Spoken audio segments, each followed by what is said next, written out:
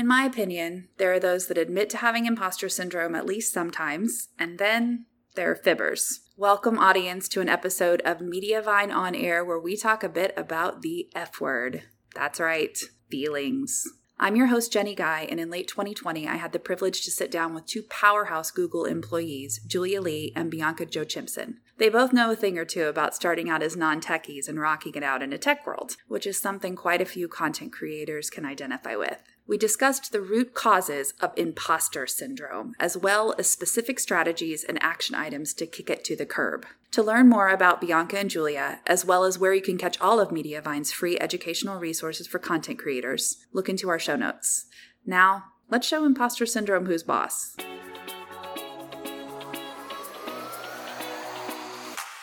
You're listening to Mediavine On Air, the podcast about the business of content creation, from SEO to ads and social media to time management. If it's about helping content creators build sustainable businesses, we are talking about it here. I'm your on-air host, Mediavine's Jenny Guy.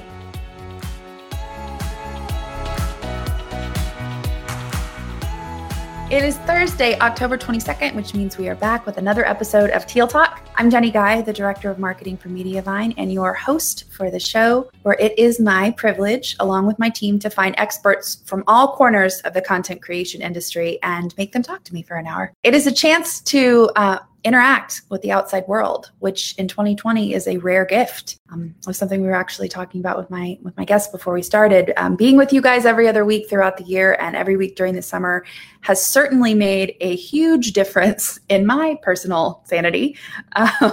So I just wanted to say thank you for the opportunity to be here and to be with you guys. It is a treat. And it is certainly a treat to be here with my guests for today. It's a big day on Teal Talk. We've got exciting guests covering a really huge topic for everybody. So without any further ado, like it or not, as bloggers, we live in a tech world. With your ad manager, your hosting company, your site designers, you might feel you're at a disadvantage due to a lack of technical expertise and always having to pick things up as you go. Today, we're talking with Julia Lee and Bianca Jo Chimpson. They're from Google, guys. They're both longtime, somewhat unexpected Google employees who routinely interact with some of the best minds in the industry. And they are here to talk with us about overcoming imposter syndrome and balancing being a badass in the workspace while simultaneously building really meaningful relationships. So let me introduce them. If I can say their names, we'll try. Julia Lee is a channel partner manager. She manages a portfolio of web channel partners who help publishers with site monetization and leads the strategy for growing North America's apps channel partners business. She's been at Google for almost 6 years, working on both the buy side and sell side advertising teams. In addition to being a partner manager, she is a facilitator for Search Inside Yourself, a 2-day mindfulness course founded at Google and a core member of the Greenglers sustainability team in New York. Welcome, Julia. Thank you for being here. Thank you so much, Jenny. So glad to be here. Glad to have you. All right. Bianca leads the global Google Certified Publishing Partner Program, which certifies the most trusted partners on Google's publisher products. We are also one of those, GCPP. She is originally from Germany, joined Google in 2012 in Dublin, Ireland, and in her previous roles managed teams and programs that supported Google Ads customers. Bianca is also a career guru and an innovation coach at Google and leads innovation workshops for Googlers, NGOs, and executives. Welcome, Bianca. Thank you for being here. Thanks for having us. We're so excited to talk about all of the imposter syndrome, but before we go into that, and if we have time, we'll talk about it more at the end. Guys, if you have questions for myself or Bianca or Julia, please put them in the comments. I will make sure we get to them. But before we get to those topics, I wanted to hear a little bit more about what you do for Google, because people might not understand with what I just read in your bios, what your titles mean and what that means with what they do with their websites every day. So let's start with Bianca, please. As Jenny mentioned, I lead the Google Certified Publishing Partner Program. Very long name. We call it GCPP. It's basically a group, a global group of trusted partners that we work with really closely, who in turn work with thousands of publishers globally, such as Mediavine, help them monetize their content, who are really their trusted advisors. So I look after everything from the day-to-day program operations, what benefits we offer to our partners, how can we bring publishers and partners together to help them all achieve their goals, and interact with great partners like Mediavine regularly to understand how we can best support them from the Google side of things. That's a little bit of my day-to-day. And as Jenny mentioned, I also do a little bit of internal training and coaching, and really enjoy that on the side as well. On the side, because her other positions didn't have enough to offer. Julia, same question to you, please. So as Jenny mentioned, I'm a channel partner manager at Google. So what that means is I manage a book of channel partners, Mediavine being one of them. So essentially my day-to-day looks like ensuring that Mediavine and these other partners are successful from the Google monetization side of things. So helping them with ad manager strategies, letting them know about product updates, betas. Sometimes this looks like connecting them with the right teams at Google and putting them in front of the right people to grow their business and their strategy. So it's really, really fun. I love working with external partners. It's great to be able to consult them on their business. In addition to that, Google has, some 20% time, as we call it. So like Bianca, I also do some fun things on the side, which is the mindfulness work and also the sustainability work. And we love hearing about all of that. We work very closely with Google. We've had the opportunity to work with Bianca and Julia. They've been guests at our conferences. We've been guests at different Google locations with them. It's been a wonderful relationship, and we are so pleased to have them with us today. The reason why this all came about is I knew that I wanted to have them speak. They were planning to speak in Baltimore at our conference there, but we all know what happened. It didn't. But we were so pleased we could get a date on the calendar. Talking with the both of them, as I've had the opportunity to do and get to know them as people, they were unexpected Google employees, and getting into where they did with the business, with ad business, with all of the big words they just said, all the things that they do was accidental and something they had to learn on the spot. And when we had a conversation talking about it, that was something that is such a valuable skill and place to develop in the business of blogging. So we're going to ask about that. But audience out there listening and watching, how do you overcome imposter syndrome? Have you ever faced it? And how do you overcome it when you feel like everyone else around you is thriving, but you feel stagnant? Drop us a comment and let us know what you think about that. Okay, but ladies, let's kick things off as we usually do on the show. Now that you've told us what you do for Google, let's start at the beginning. Tell us about your backgrounds and education and how all of that led you to Google unexpectedly. And I'll start with Bianca on that. As you mentioned, I think both of us are a little bit unexpected Googlers. Well, we kind of joked about it and called it. And to start with me, I think if you had told me 10 years ago I'd be sitting in Mountain View today, about a mile from the Google campus, working for Google, I probably would have just laughed and said, that's kind of a joke. My way to Google, in a lot of ways, I think, was a little bit serendipitous. As you mentioned, I was born and raised in Germany, and that's where all my family still is. I try to go back a couple of times a year, obviously, to see them. But when I was really young, fell in love with tennis and played a lot of tennis growing up competitively, nationally, but also internationally. And then over the years, got some scholarship offers from colleges in the US, which at the time, now I think that's a lot more common with social media and everything that happens, but at the time was not, something that happened that often. And I saw it and I was like, this sounds really fun. Like I could move to the US. How amazing. I'd never been, it's the caveat, I'd never been to the US. My parents were not as excited. That's probably pretty obvious, right? Very far away for them. And yeah, I decided I'd do that and give it a try and see how it works out for me. Ended up in Boise, Idaho, of all places, played Division I tennis there. Had a great time on a fantastic, very international team for my 4 years during my bachelor's. I did that in international business and marketing and traveled a lot, saw a lot of the US, but also struggled, with juggling school and being a student athlete. And you'd often see me running across the campus, being late for class or trying to make it in time. But I think really good experience there in terms of learning how to be organized, which is a huge part of my job now. Learning how to juggle a lot of different things at once. And as my bachelor's was coming to an end, another very kind of serendipitous and unexpected moment, I had a conversation with my academic advisor at the time who said to me, what are you going to do? And I was like, I don't really know. Maybe I'll just go home and figure it out. And she said, well, I'm actually looking for a new grad assistant and I think you'd be great. And she was the head of the Center for Creativity and Innovation at the time. And I kind of said, okay, so what? And she's like, I think you should apply. And I applied, ended up getting that position. So stayed for another 2 years, did an early career MBA, also at Boise State, worked with her really closely on a lot of her research, which today I'm still holding workshops on that topic. So I learned a ton from her. It was a really cool experience. And then after that was done, I was like, well, I think I'm ready to be closer to home. I've been away for 6 years. moved back to Europe, was kind of like thinking I'll enjoy the summer and then look for a job. Got connected with an old friend of mine from elementary school, of all places, Awesome. in Germany. And he had just started at Google. So very small world. And he's like, oh, it's really fun. And I'm in Dublin. It's, a great office, great place to work. You should think about applying. And initially I was like, yeah, like Google doesn't really hire people like me. Like, why should I even apply? Ended up applying because he encouraged me to do so. Sure. Got an interview in Dublin, flew out, had never been, got the job, decided to move, just kind of said, okay, I guess I'm moving to Dublin. I'll take that opportunity, and moved. And then spent my first 5 years in Google in Dublin, and then moved over here to Mountain View about 3 years ago. So you can kind of see the trend there. It was all a little bit accidental and just happened on the fly. And I was kind of ready to take on a new opportunity when it came along. And I'm very glad I did. Super thankful for, I think, a lot of the opportunities I've had along the way. And I'm super excited to be here now. Brenda actually said something that I thought was a great comment that I wanted to read out loud. She said, I suffer from imposter syndrome way too much. I think it's easy to fall into when you're a food blogger because there always seems to be someone else doing it better, in quotes, which I think is something, can happen everywhere. And is that something you've experienced in your career life, Bianca? Yeah, for sure.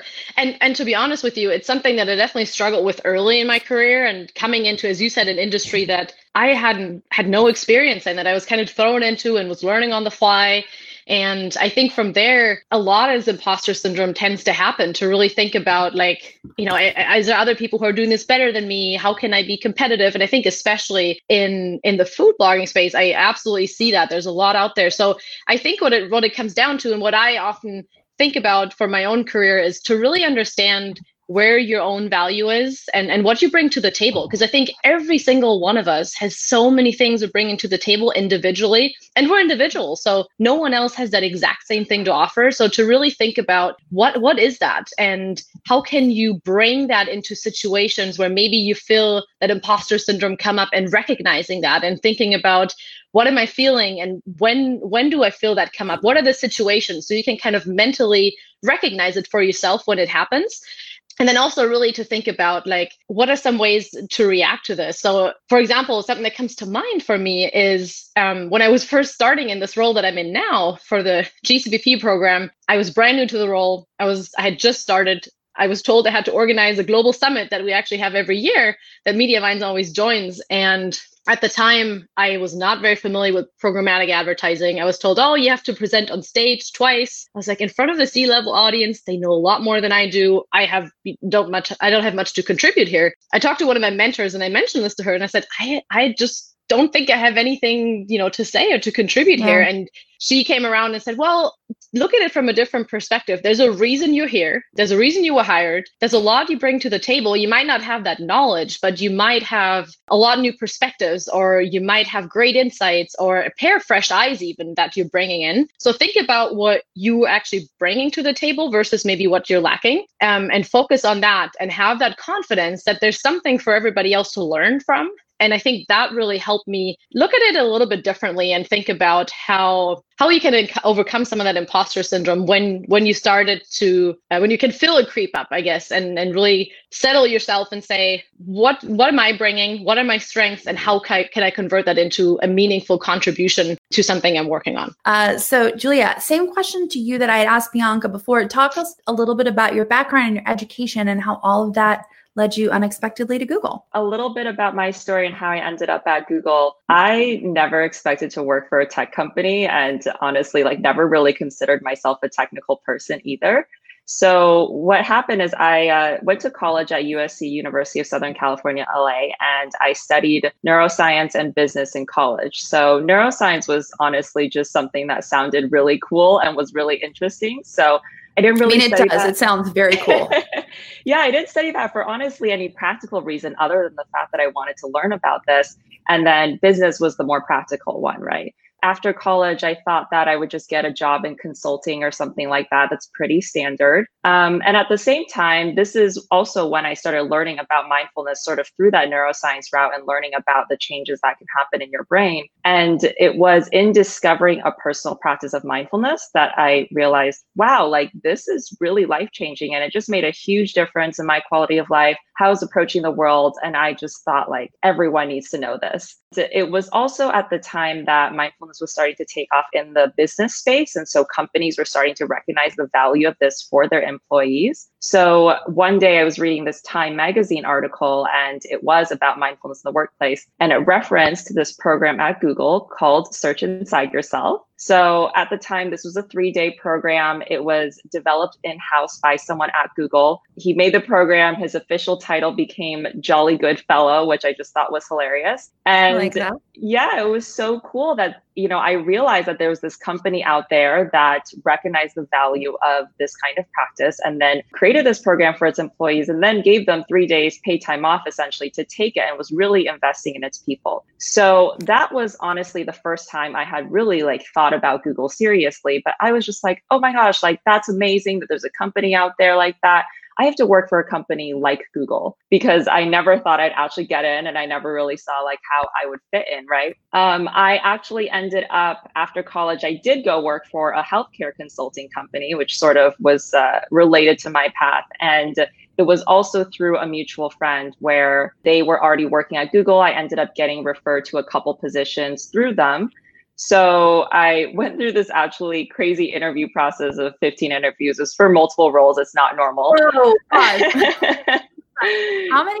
I went through 15 interviews. Yeah, it was for 4 different roles. So I always joke by the time, I was, I actually got into Google, I probably had an application packet like this thick, and they probably just thought, let this girl in, right? That's how I ended up at Google. And I started out on the Google advertising team. And I think my point here is that for me, this is my foot in the door in this really cool company, but it's because of the values of Google that really drew me here. And it was those shared values that resulted in me, I guess, having the resilience to go through all of those interviews and really wanting to work for this company. So that's also how I ended up in tech, sort of through this serendipitous roundabout way. You ended up in tech through mindfulness, really, through neuroscience and mindfulness, which is a very circuitous, but also awesome and unique way. I think that 15 interviews, no one will ever complain again around me that if they had an arduous onboarding process, hiring process, because that's insane.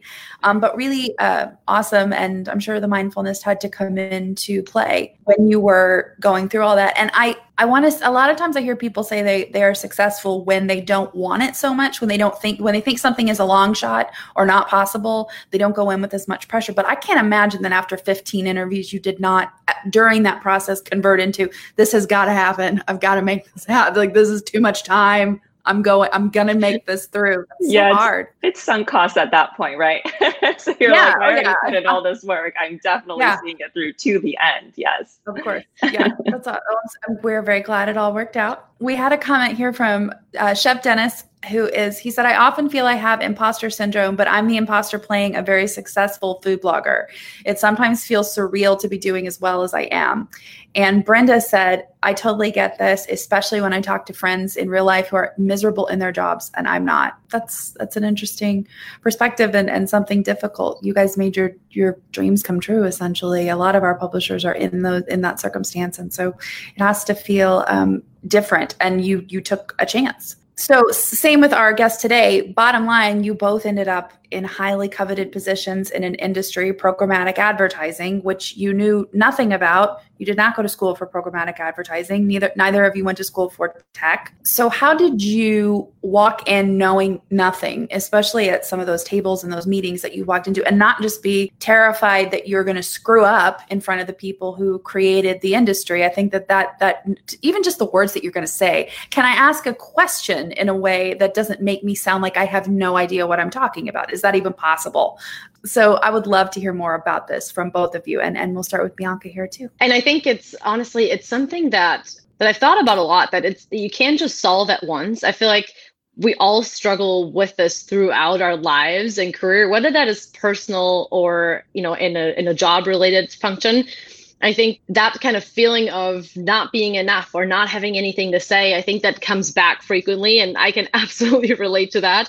I think it's really a continuous process of really understanding what triggers that for you, I think. And that's something that I've been trying to do more so. And when you get into these situations, how can you make yourself feel comfortable? What is that? Is it asking some questions? Is it, building a personal connection with some of these folks that are in there and really understanding, as I said earlier, going back to this, where is your value and what are you bringing to the table, and be really confident in that? Because I think there are things we all know and that we can bring. And there's a lot of things we don't know. And there's so much out there that none of us will ever know everything. So it's totally fair to admit things that you are not comfortable with, that you don't know, and learn and be open to that learning process as well, and the opportunity when it comes up.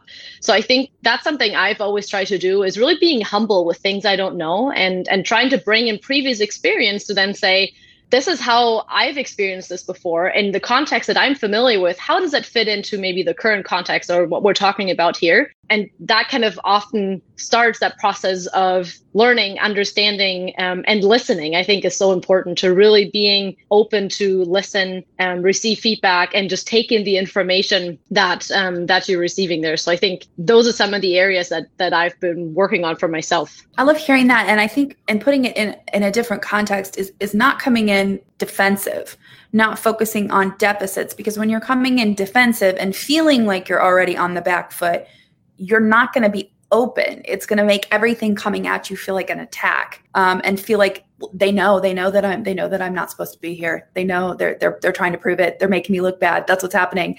And in shifting that mindset, and probably having to do it repeatedly, it's not enough to just say it one time, one day, and go, now I'm not going to think of this defensively anymore. Like, it's a continuous process of saying, I'm coming in ready to receive. And I think that's something that we have to remind ourselves daily. Like, I put Post-it notes on my laptop sometimes when I need to be reminded of things that I need to look at throughout the day. Anyway, Julia, same question to you. How did you handle that, coming in from neuroscience and business to advertising at Google? Yeah, definitely a really intimidating start to that.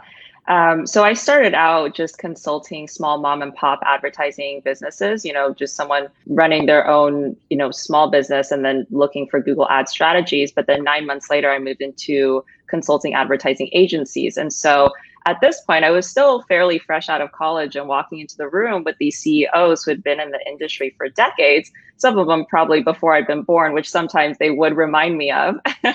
And trying to consult them on their businesses, these multi-million-dollar companies. And so it's definitely super, super intimidating. And I remember one piece of advice that one of my mentors gave me, which I still think about to this day, which they said, you don't have to be an expert in everything, and you won't be an expert in everything, but your job here is to be an expert in Google products. So what you need to do is make sure that you're learning our products to the best of your abilities, so that you can match whatever it is they need for their businesses to the services that we can provide. So I think that took a lot of weight off of my shoulders, and thinking, I had to be this one essentially know-it-all about anything that could impact their business, and walk in with that attitude that Bianca referenced, which is really just staying humble and being open to learning and asking them questions and showing that curiosity engagement to say, what is it that you really care about? What do your customers care about? What are the trends in the industry that are affecting you? And then coming back and thinking, okay, what do I know about Google, and potentially what can I bring to the table from there? And I still do this a lot of times. I mean, I would say even with Mediavine, in our conversations, I ask them a lot, like, what's going on in the industry? What are,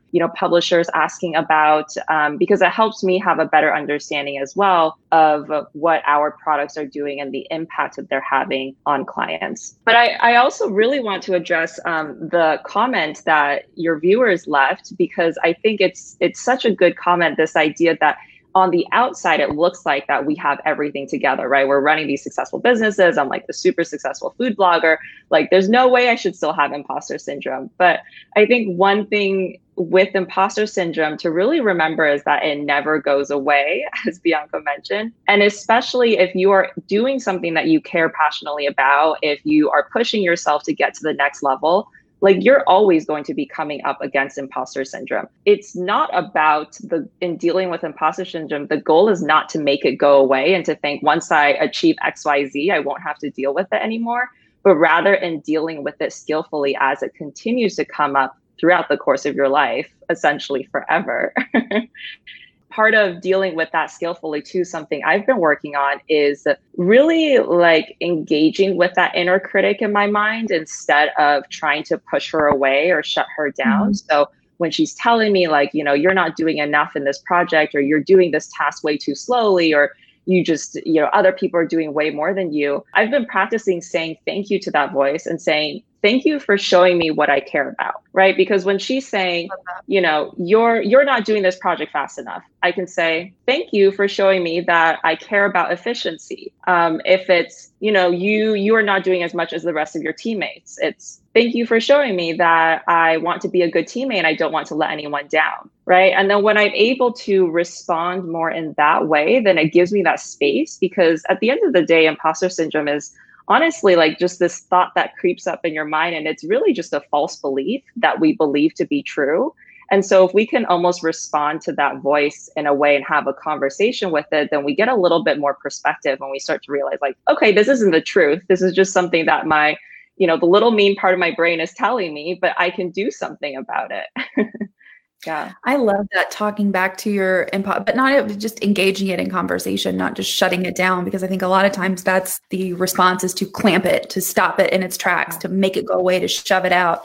And I'm sure there are moments when you do have to do that, when you're getting ready to go present to a room of people and imposter syndrome is screaming in your ear and you're like, no, I don't have time to engage with you right now. So maybe after the meeting, when I present, we can talk about that later. But getting in the habit of engaging it. The other thing I was thinking about that was so interesting, how it's a lifelong battle with imposter syndrome. If you're not having imposter syndrome, you're stagnating. You're not growing. You're not pushing yourself. You're not finding yourself in these new rooms and these new opportunities. So it's a good thing when you're experiencing imposter syndrome, because it means you're pushing yourself and finding new ground, uncharted territory. I love that. Dennis said, everyone has something they can teach you, even if sometimes it's what not to do. Yes, that's great. Absolutely. And I think, Julia, you just gave me an idea there too, as you were talking about like imposter syndrome and listening to your inner voice, but also addressing those comments to say, I feel like I am very successful, but maybe I don't want to brag. Like there's actually a really cool initiative that Google has, and that's internally, but also available externally. It's called I Am Remarkable.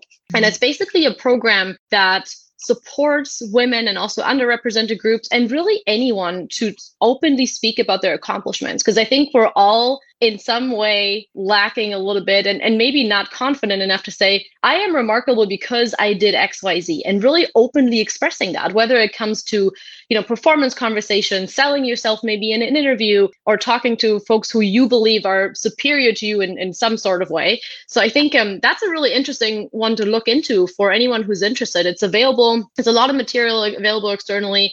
I actually looked at the numbers. There's 140,000 people who've gone through this course, and that is around the world. So really, really impactful. Julia and I both took it. I thought it was life-changing to really think about, what are my accomplishments, what am I proud of, and expressing that in front of an audience, and thinking about how you can do that regularly for yourself to make it feel more natural without feeling like you're bragging or like you're talking yourself up. And we all should do that more often, because I think it helps defeat that inner critic a little bit as well if we regularly practice that for ourselves. Yeah, really this piece of owning your story, which is something Bianca and I have talked about a lot. And one of the things that they say in I Am Remarkable is it's not bragging if it's facts. So if it's something that you truly did and there's numbers there and you did that, like that's not bragging, right? So that was really, really powerful for me in understanding and owning my accomplishments and the things I've done. Love that. Love hearing that. It's not bragging if it's facts.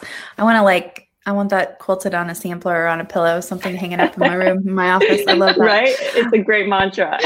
Beautiful. Amber said, that's a great point, Julia. If we're pushing forward into new and uncharted territory, we're opening ourselves up to that feeling of not knowing what we're doing, because we don't. That doesn't mean you're going to fail. Sorry, one last piece to add. I think even, talking about failure, I think that's another piece that many of us often have in the back of our minds is, what if I fail? What if this doesn't work out? And I think we need to give ourselves a little bit of that permission to fail. Like that comes back from my innovation background and talking about that a lot. Like it's so important sometimes for us to fail, because there's learnings and we can understand why we fell short, or maybe why we didn't care about something, and which path we should go on next, or what we should try.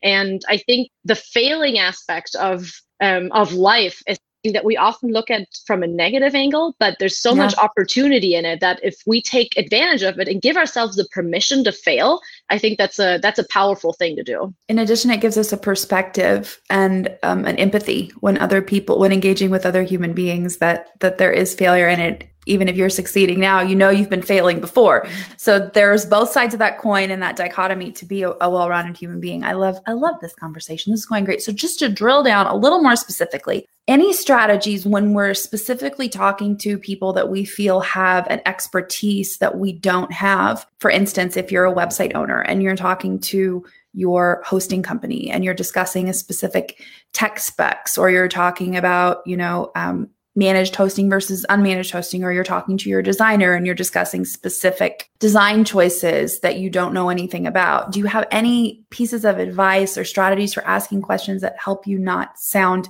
ignorant? And we'll start with Julia on this one. Great question. And I think it echoes the earlier point that we mentioned, which is leaning on what you do know and then being willing to learn about what you don't. So I think, for example, as a blogger, if you're working with someone that's helping you with your website specs, you know what your website should look like, right? You know that goal that you're trying to achieve, the overall layout of it, what your audience is going to want. Like, you probably have this vision in your mind of what it is, what you want that end state to look like. And then you've hired this person to help you get there. And so, you're walking into this room already knowing all of that. And now you're leaning on this expert's advice. And so I think maybe asking any questions in a way where it's, hey, like, here's what I'm trying to achieve. I want X, Y, and Z. And how do you think I can get there based on your expertise? Because then it also makes that other person understand that they're there to help you, and just empowering them, giving them saying, I am leaning on you. I am relying on what you know. Yeah. And again, you don't have to learn everything that they already know. Maybe if you wanted to learn a bit on your own, just the vocabulary or the basics of it to help you feel a little bit more comfortable in that conversation, like that can potentially help as well.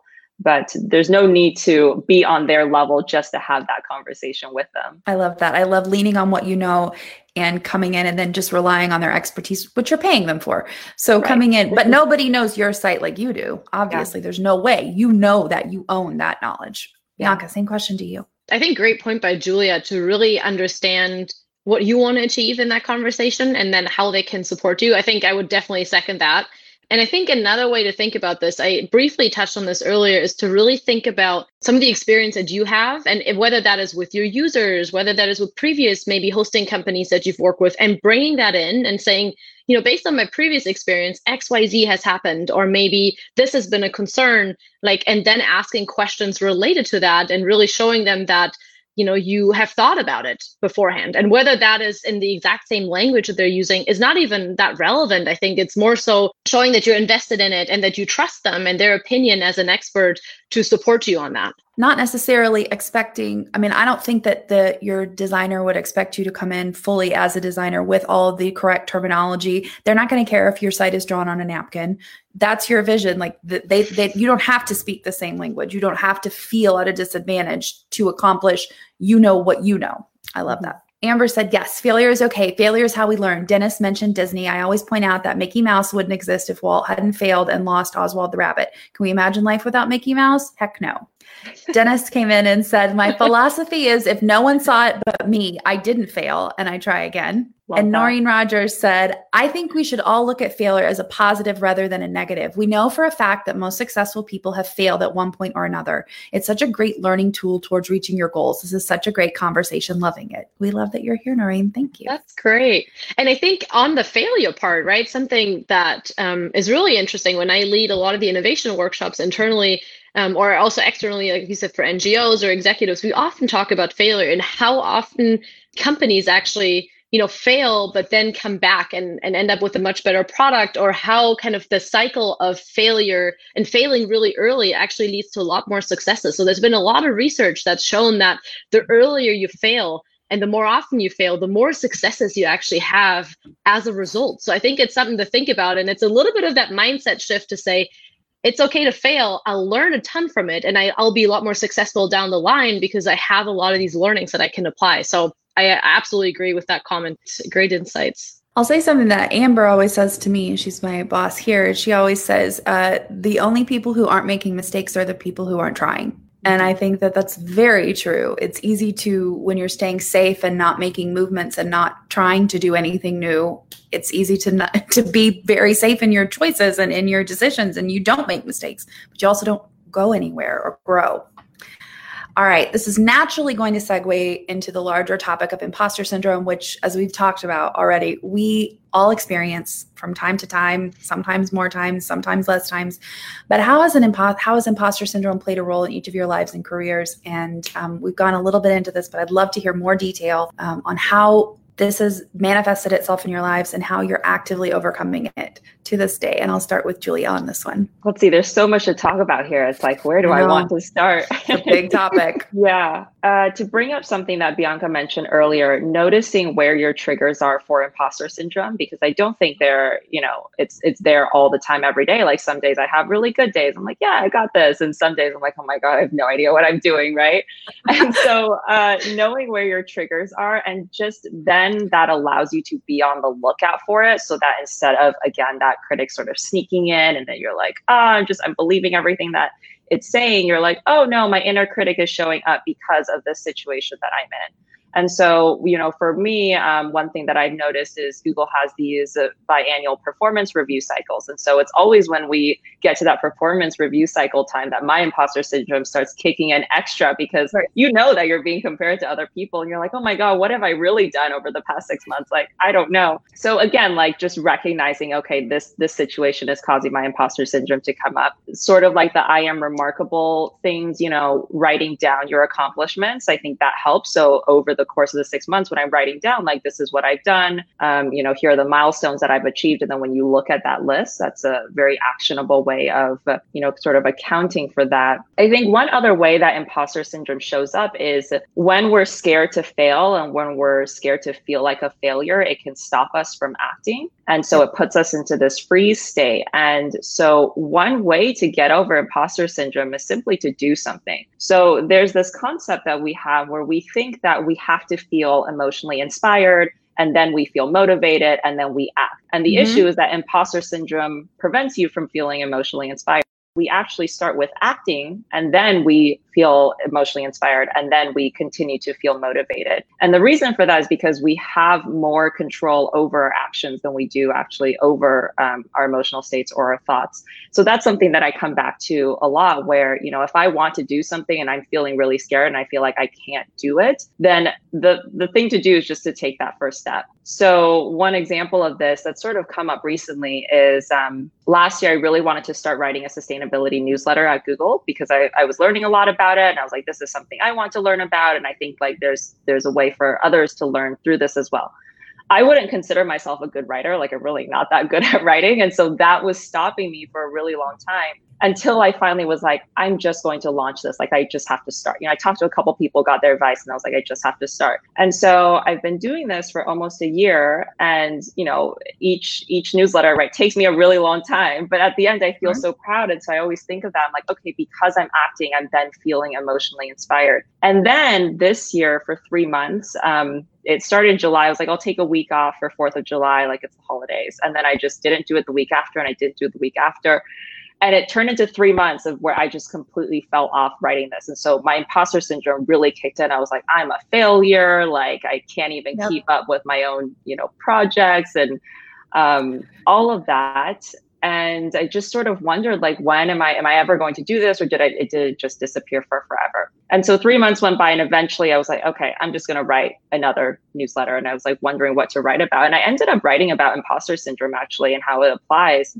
Not imposter syndrome directly, but a little bit of just like fatigue and how that applies to your sustainability work and all of your work, and just like about picking yourself back up and starting over again. And actually, it was the most responses that I've ever gotten on a newsletter, which I was surprised about. So I think it just goes to show that everyone experiences this. Like, we think it's always just a thing that we have in our own head, but when we're able to talk about it openly with other people, it reminds you that you're not alone. It reminds other people that they're not alone. And so that's been a huge piece in dealing with imposter syndrome too, is like leaning on that community piece, right? Leaning on your community to have a safe space to discuss this. And then also your community when you really feel like, I don't know what I've done and I feel like an imposter, like maybe having someone else there who can lift you back up and remind you of all the reasons why you are amazing and you deserve to be here. And you totally are doing a great job. That is so, I love everything you just said. And I'm going to get a Post-it, Julia, about that you feel like you need to feel motivated in order to do something, but that's not true. Doing something will motivate you. And I think that so often in life we wait for the perfect time, or we wait to feel like we're going to do something. We need to do something before we do it. That's not a thing that happens. There is no perfect time. There is no perfect scenario that's going to come together, and that can just freeze us. Like there's never a good time. And that's something I love all of what you said. And the same thing to you, Bianca, same question to you. Yeah, I was just thinking, as Julia was mentioning, that support system, that's, so important. I feel like that's something that's always played a very important role in my life when it came to imposter syndrome. It's so important, I think, to have almost like a group of cheerleaders, I'll just call it, right, who are there and who kind of remind you and say, you're actually pretty awesome. Like you have a lot of things going for you, encourage you, lift you up, and really are there in those moments when imposter syndrome creeps up and you really feel like this is something I need to do. And actually something that I was just thinking about as Julia and I were obviously, in touch with all of you about this talk, we had a few moments where we're going back and forth. Oh, should we really do this? Do we have anything to say? Do people actually care?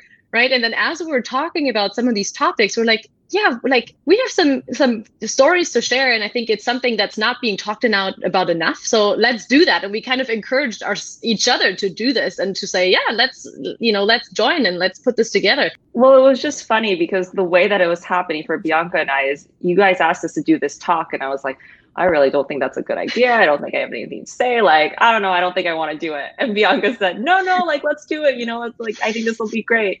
And I really believed in Bianca. So I was like, okay, you know what? She thinks we can do it. Like, let's definitely do it. And then it was a couple of weeks later when we were preparing for the talk and Bianca was having one of those days. She's like, I don't feel like I have anything to say. Like, I'm so tired today, all this stuff. And I was like, no, Bianca, like you have a lot to say. And so it's really great to see that support go both ways. And that's, that's how a community should work. Right. So yeah, it's been a fun learning experience for us living this in this process of preparing for this talk. Absolutely. Yeah. And I think like in the day-to-day of like work as well, I was recently reminded by one of my mentors actually of a situation where that happened, where I was basically putting myself forward, which is not something that any of us like to do for a project. Mm-hmm. And in the conversation, the person who was in charge of this basically said, oh, I don't know if you have the right qualifications or the right experience, so maybe we can do this at a later point in time. And in my head, I was thinking, yeah, I guess I have a little bit of this in terms of experience, but yeah, maybe that person is right. And I just need to like sit on this for a little bit and get some more experience.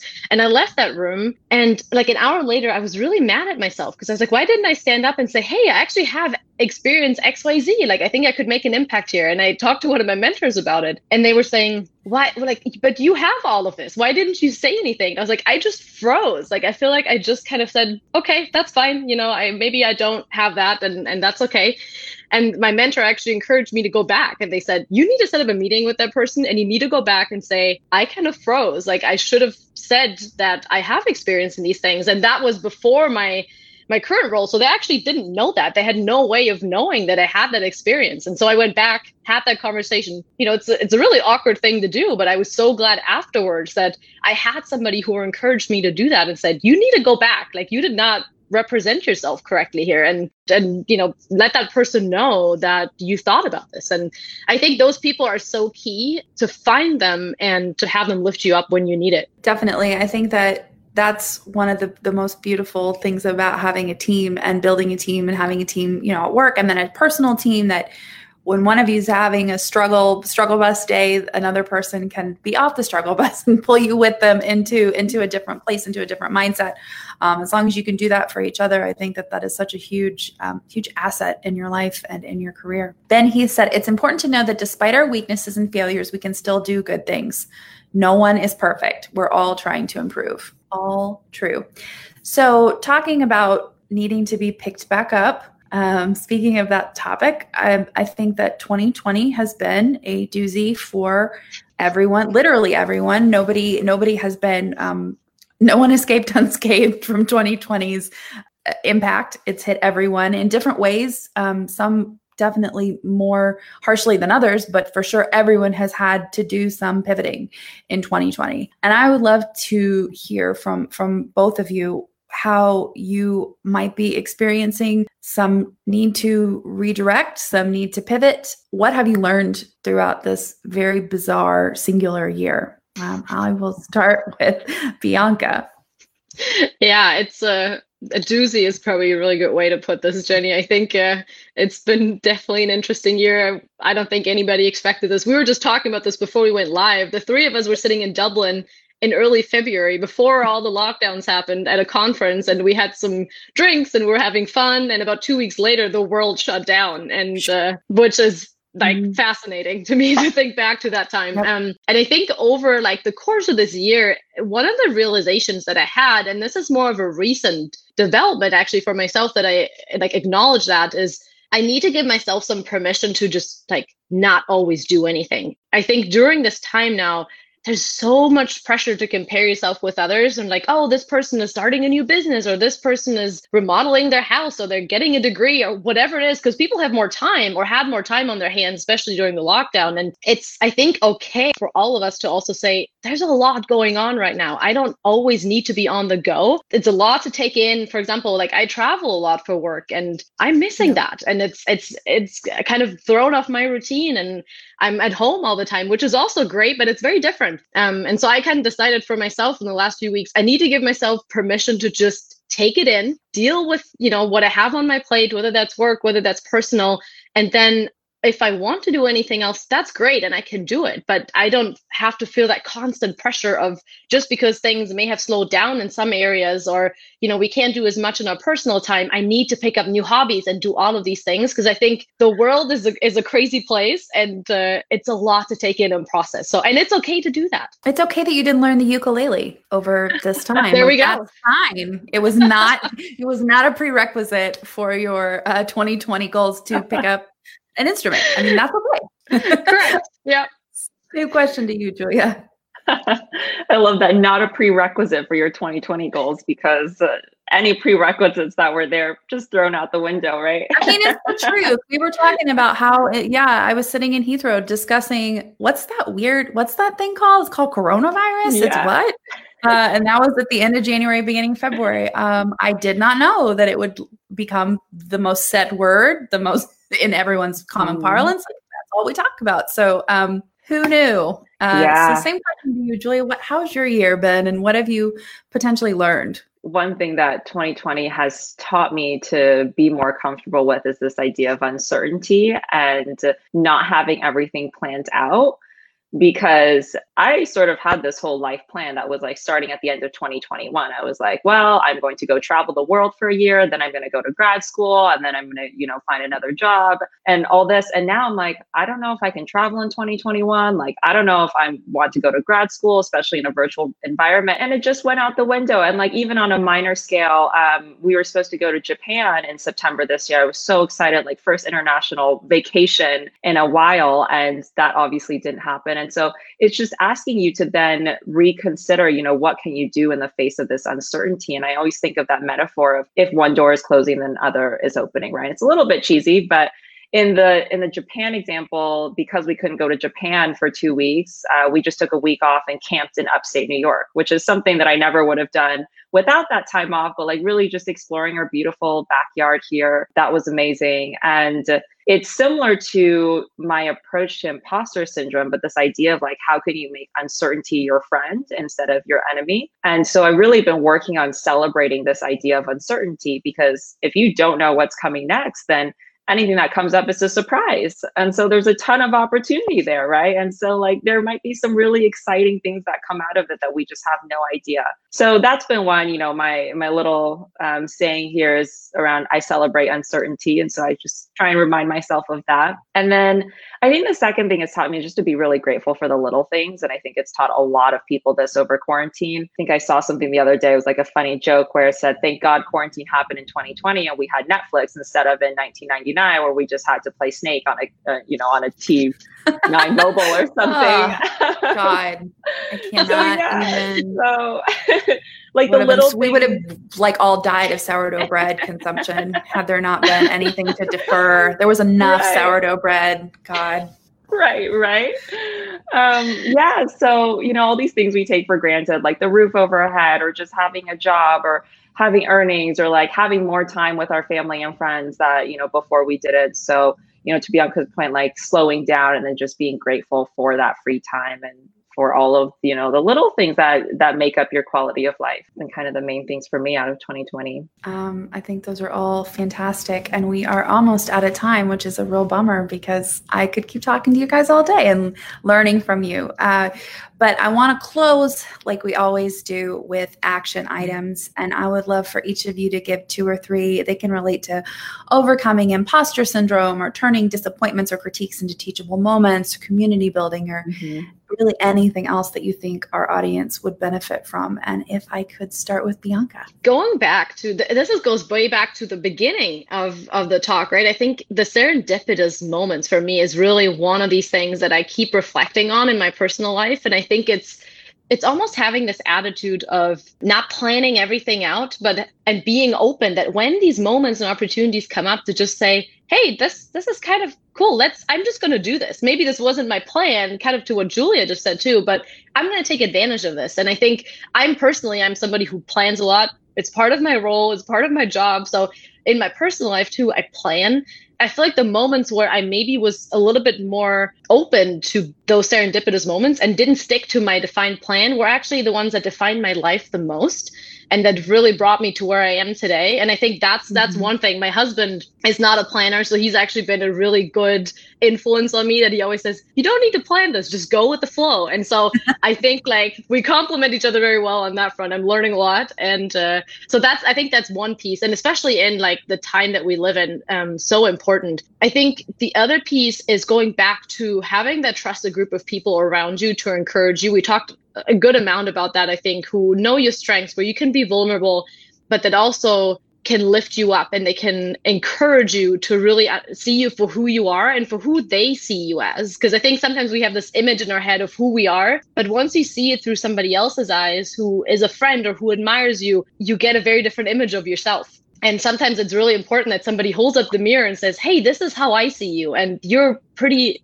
amazing. And you should know that. And then the last piece, I think, is that goes back to my tennis times, is like being resilient. And that's something that I've kind of carried on throughout my life is when I played tennis, I could lose a match in the morning. And maybe an hour or two later, I had to go back on the court and you had to compete. So you had to really quickly bounce back and say, I'm leaving this behind. I'm going back out. I'm starting over. And that's something I think that happens to all of us throughout our life, whether that's personal or professional. And especially in today's environment, having that capability to start over and being open to doing so when you have to, I think is so important. Love that resiliency and a baseball mentality. You struck out, get right back up, got to do it again. Can't be thinking about the last one. Love all of that. Same question to you, Julia. So I think the first one, and this is around building community and supporting your community, something I've been practicing in this idea of random acts of kindness.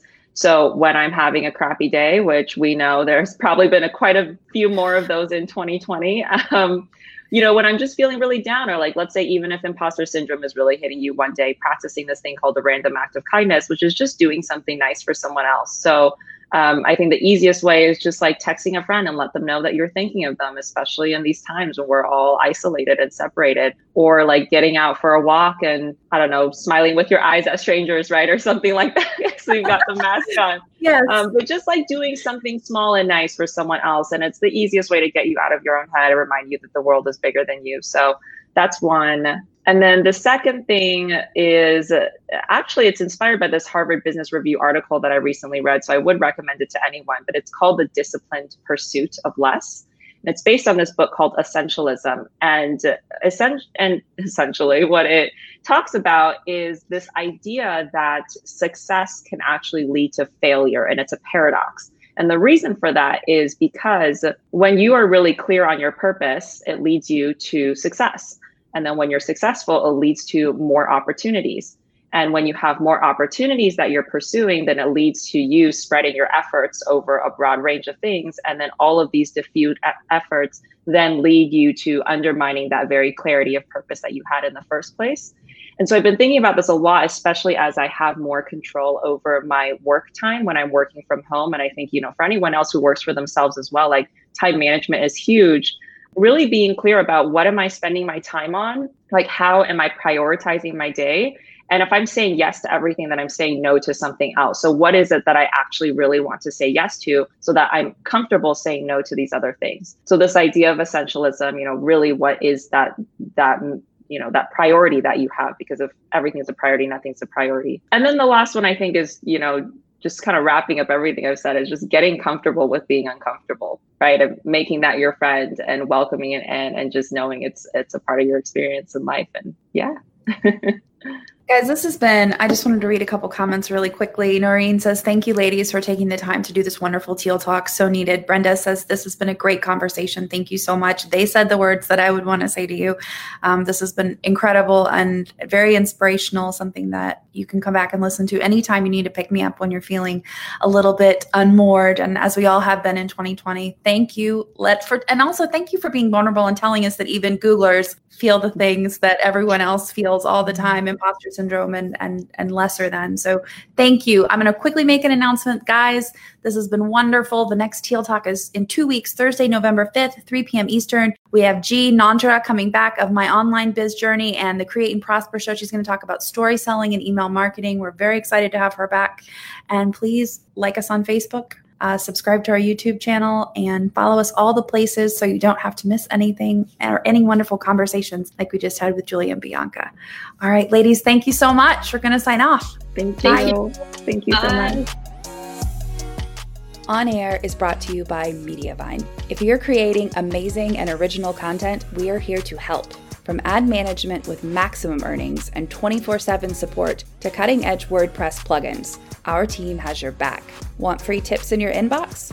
Subscribe to our newsletter at mediavine.com/subscribe. If you're a Mediavine On Air fan, and why wouldn't you be, please give us your 5-star rating, love, and subscribe wherever you're listening.